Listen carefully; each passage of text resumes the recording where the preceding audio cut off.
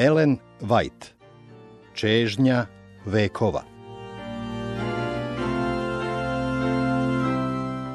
Poglavlje 8. Poseta u vreme Pashe. Ovo poglavlje zasniva se na Evanđelju po Luki 2 od 41 do 51. 12. godina bila je kod Jevreja prelomna godina između detinjstva i mladosti. Navršivši tu godinu, jevrejski dečak prozvan je sinom zakona, a takođe i Božjim sinom.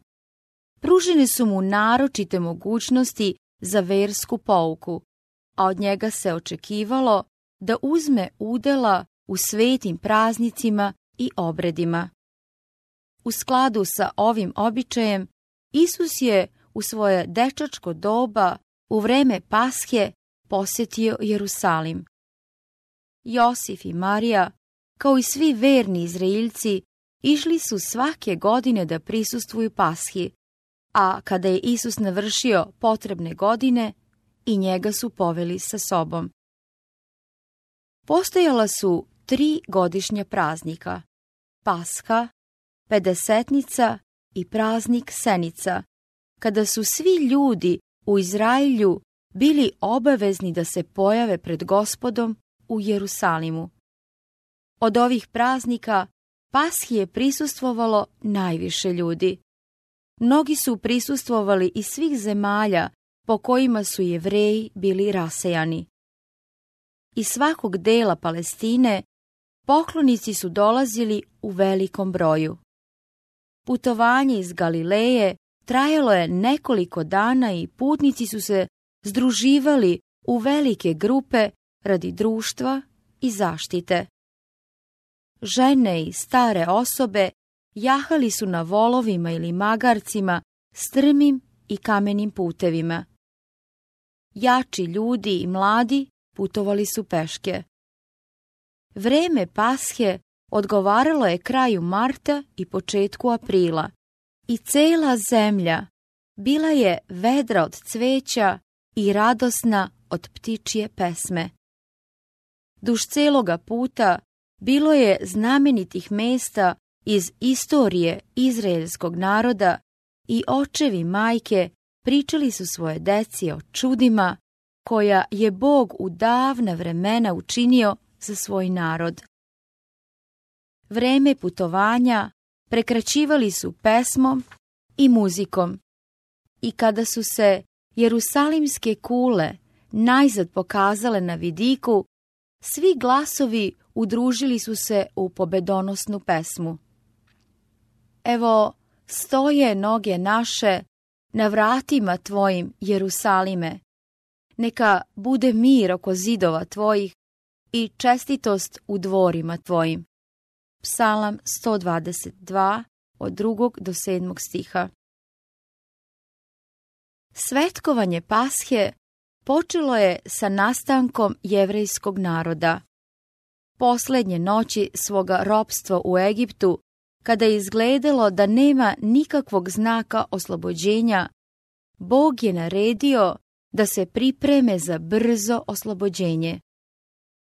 On je opomenuo faraona o konačnom sudu nad Egipćanima i on je dao uputstva Jevrejima da svoje porodice skupe u svojim domovima. Pošto su poprskali dovratnike krvlju zaklanog jagnjeta, trebalo je da pojedu to jagnje, pečeno, sa beskvasnim hlebom i gorkim zeljem. I ovako jedite, rekao je on, opasani, obuća da vam je na nogu i štap u ruci, i jedite hitno, jer je prolazak Gospodnji.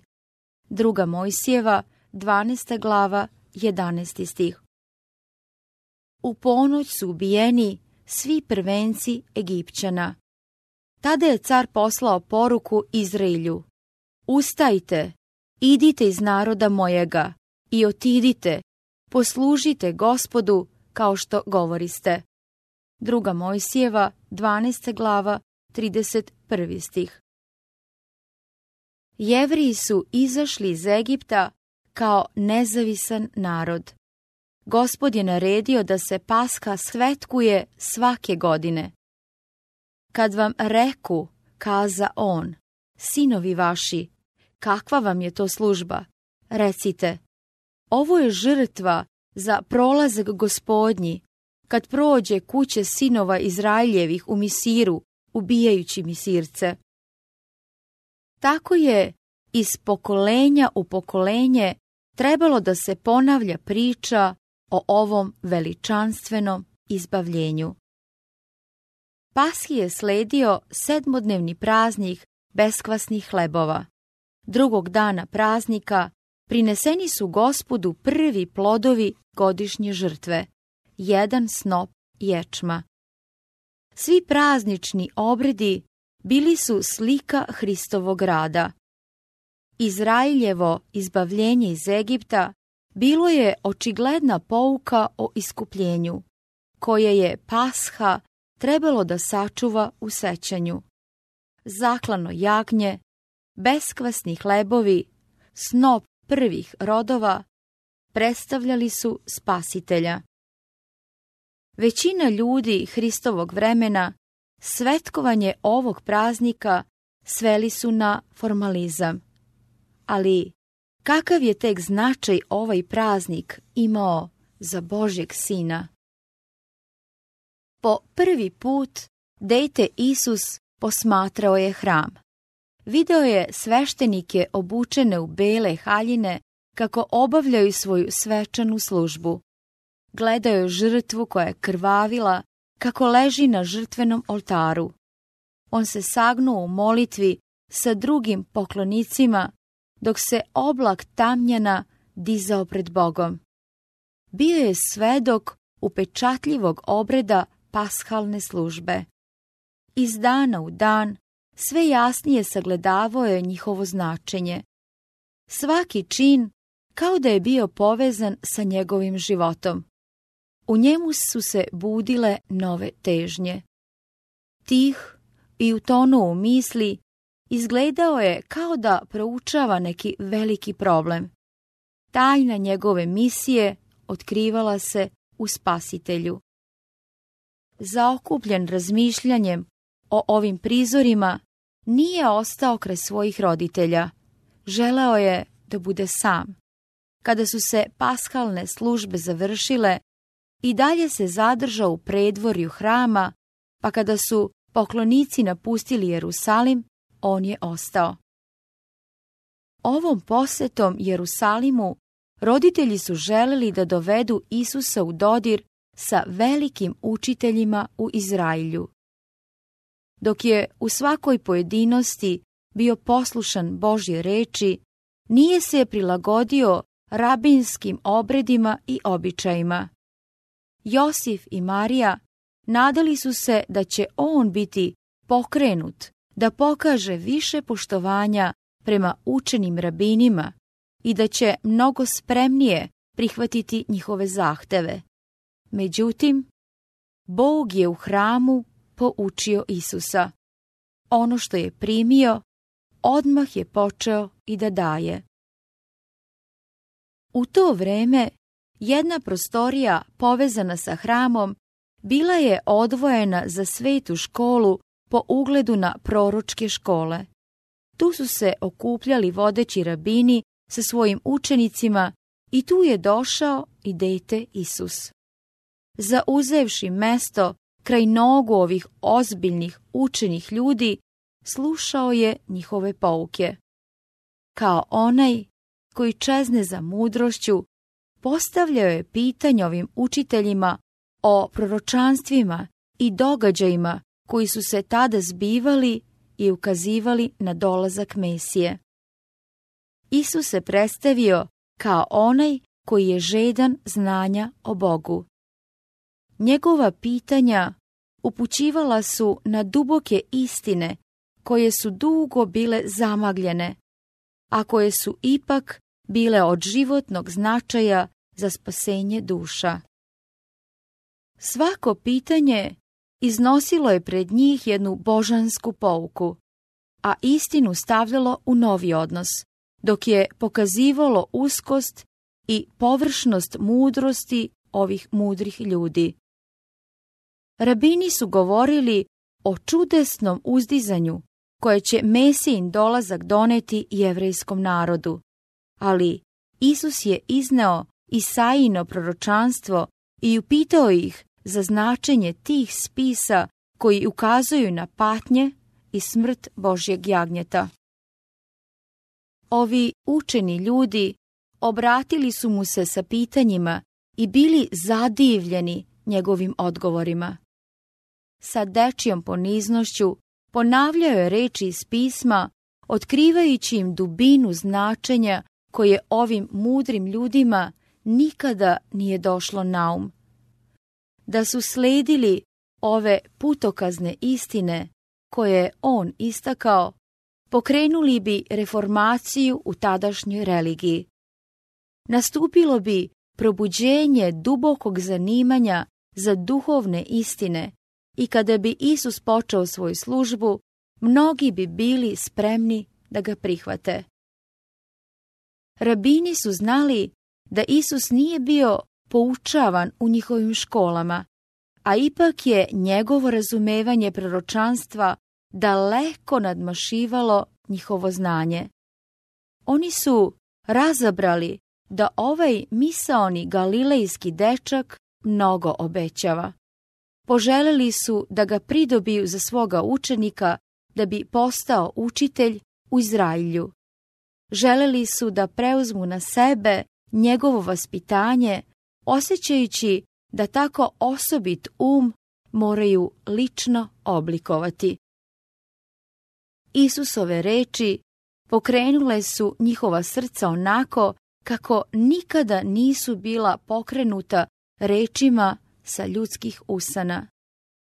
Bog je želeo da da svetlost ovim vođama u Izraelju i on je upotrebio jedino sredstvo kojim je mogao da dopre do njih. U svojoj oholosti njima je bilo ispod dostojanstva da priznaju da mogu primiti pouke od bilo koga. Da se Isus pojavio i pokušao da ih uči, oni bi oholo odbili da slušaju. Oni su sami sebi laskali da su ga poučavali ili u najmanju ruku proveravali njegovo poznavanje pisma.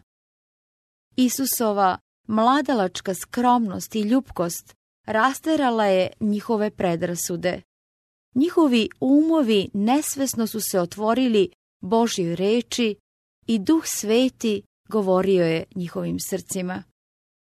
Oni su morali da uvide da njihovo očekivanje Mesije nije podržano proročanstvom, ali nisu hteli da se odreknu svojih teorija koje su laskale njihovom častoljublju. Nikada ne bi priznali da su pogrešno shvatili pisma, smatrajući se njihovim tumačima. Od jednog do drugog kružilo je pitanje: kako ovaj mladić zna, a nije se učio? Videlo je svetlilo u tami, ali tama ga ne obuze. Jovan 1. glava 5. stih. U međuvremenu, Josif i Marija bili su veoma zbunjeni i ražalošćeni. Prilikom napuštanja Jerusalima izgubili su Isusa iz vida i nisu znali da je ostao. Zemlja je tada bila gusto naseljena i karavani iz Galileje bili su veoma veliki. Kada su napuštali grad, vladao je veliki metež. Zadovoljstvo putovanja sa prijateljima i poznanicima obuzelo je njihovu pažnju na putu, pa sve do noći nisu primetili njegov nestanak. Kada su zastali da se odmore, nedostajala im je ruka pomoćnica njihovog deteta. Pretpostavljajući da se nalazi sa njihovim društvom, nisu brinuli. Iako je bio mlad, imali su bezuslovno poverenje u njega, očekujući da će on, kada bude potrebno, biti spreman da im pomogne, razumevajući njihove želje kao što je to uvek činio. Sada su se njihova strahovanja probudila. Uzalud su ga tražili po celom svom društvu.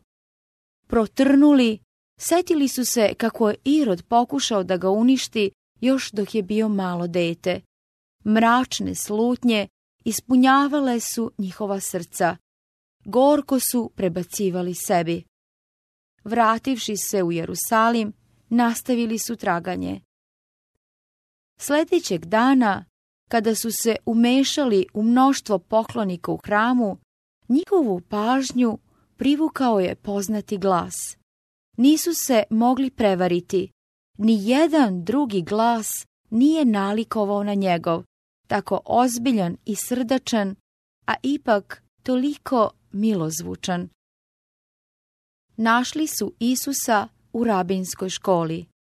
Iako su bili radosni, nisu mogli zaboraviti svoju žalost i zabrinutost. Kada je ponovo bio sa njima, majka je izgovorila reči koje su sadržale prekor. Sine, šta učini nama tako? Evo, otac tvoj i ja sa strahom tražimo te. Zašto ste me tražili? Odgovorio je Isus. Zar ne znate da meni treba u onom biti što je oca mojega? A pošto je izgledalo da nisu shvatili njegove reči, on je pokazao gore. Na njegovom licu bila je svetlost koju su se čudili. Božanstvo je bljesnulo kroz ljudsku prirodu. Kada su ga našli u hramu, slušali su šta se dogodilo između njega i rabina i bili iznenađeni njegovim pitanjima i odgovorima. Njegove reči pokrenule su niz misli koje nikada neće biti zaboravljene. Pitanje koje im je uputio sadrže pouku. Zar ne znate, rekao je, da meni treba u onome biti što je oca mojega? Isus je bio zauzet poslom koji je došao da obavi na ovom svetu, ali Josif i Marija zanemarili su svoj posao. Bog im je ukazao veliku čast poveravajući im svoga sina. Sveti anđeli upravljali su se tokom Josifovog života da bi sačuvali Isusov život. Međutim, oni su ga ceo jedan dan izgubili iz vida, iako ni za trenutak nisu smeli da ga zaborave. Kada je otklonjena njihova briga, nisu okrivili sami sebe, već su na njega bacili krivicu. Za Isusove roditelje bilo je prirodno da Isusa smatraju svojim detetom. On je svakodnevno bio sa njima i njegov život u mnogome je bio sličan životu ostale dece, pa im je bilo teško da shvate da je on Božji sin. Bili su u opasnosti da ne cene blagoslov koji im je dat u prisutnosti Iskupitelja sveta. Bol, izazvan njihovim odvajanjem od njega, i blagi ukor koji su sadržavale njegove reči, bili su određeni da u njihovu dušu utisnu svesnost onoga što im je povereno. U odgovoru majci, Isus je po prvi put pokazao da razume svoj odnos prema Bogu.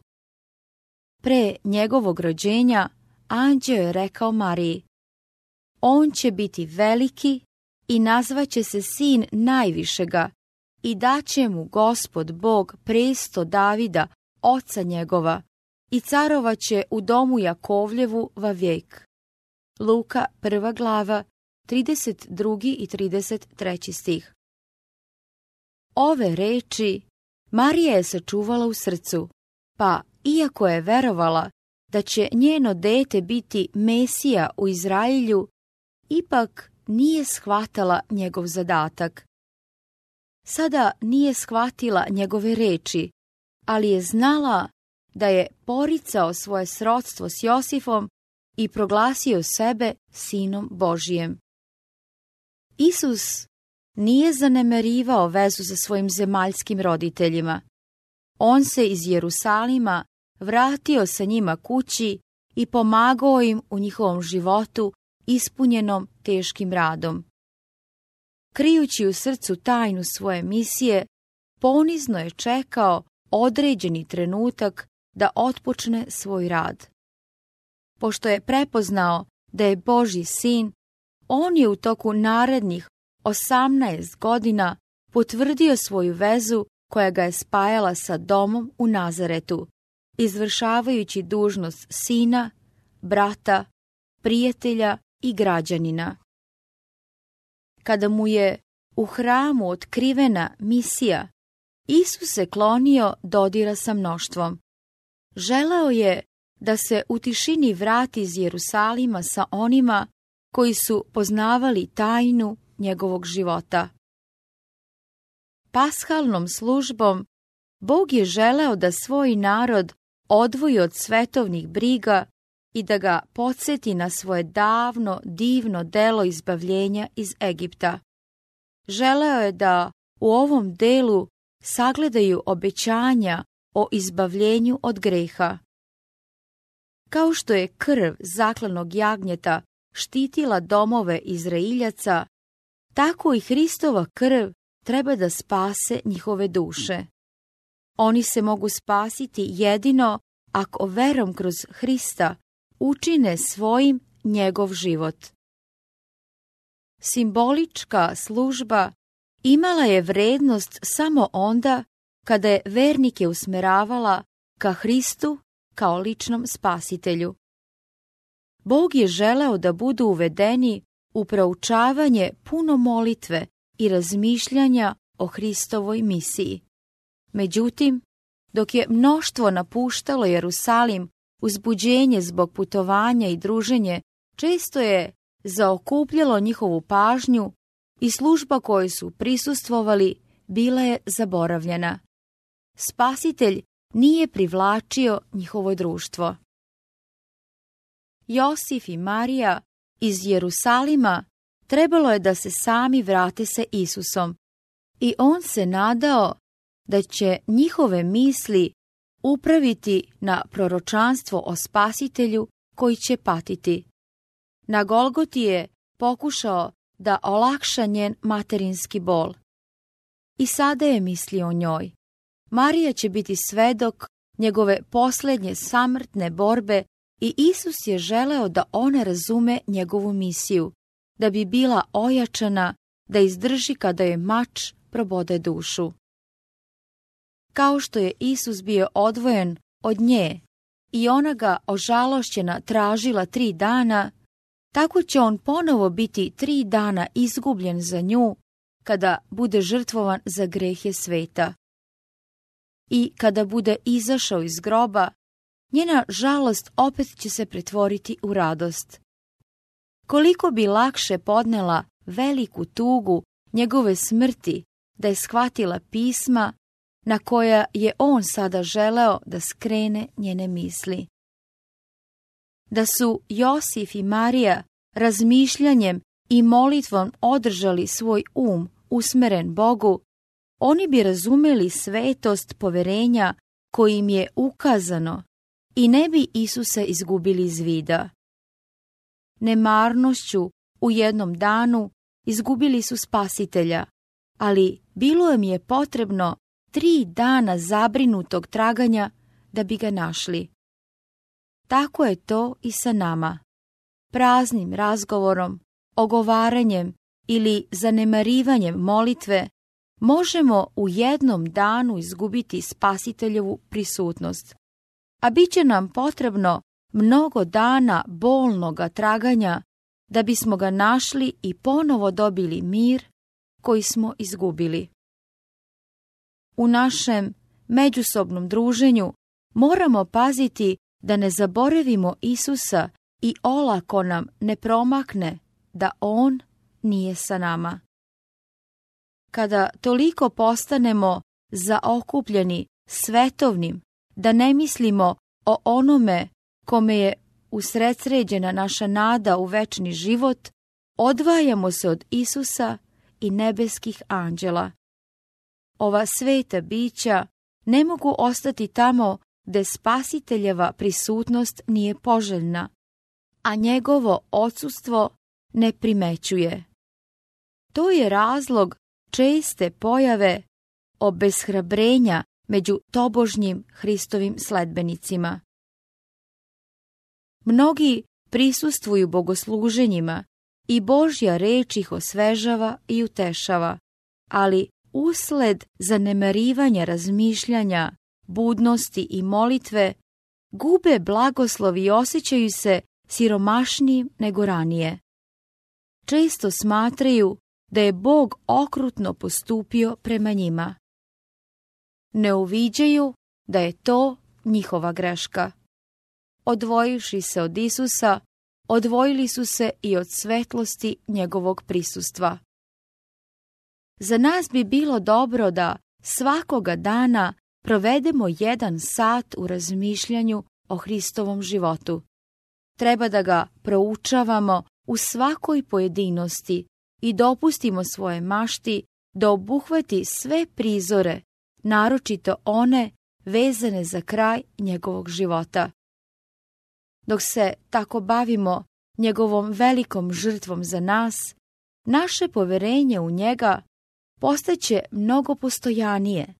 Naša ljubav će oživeti i dublje će nas prožimati njegov duh.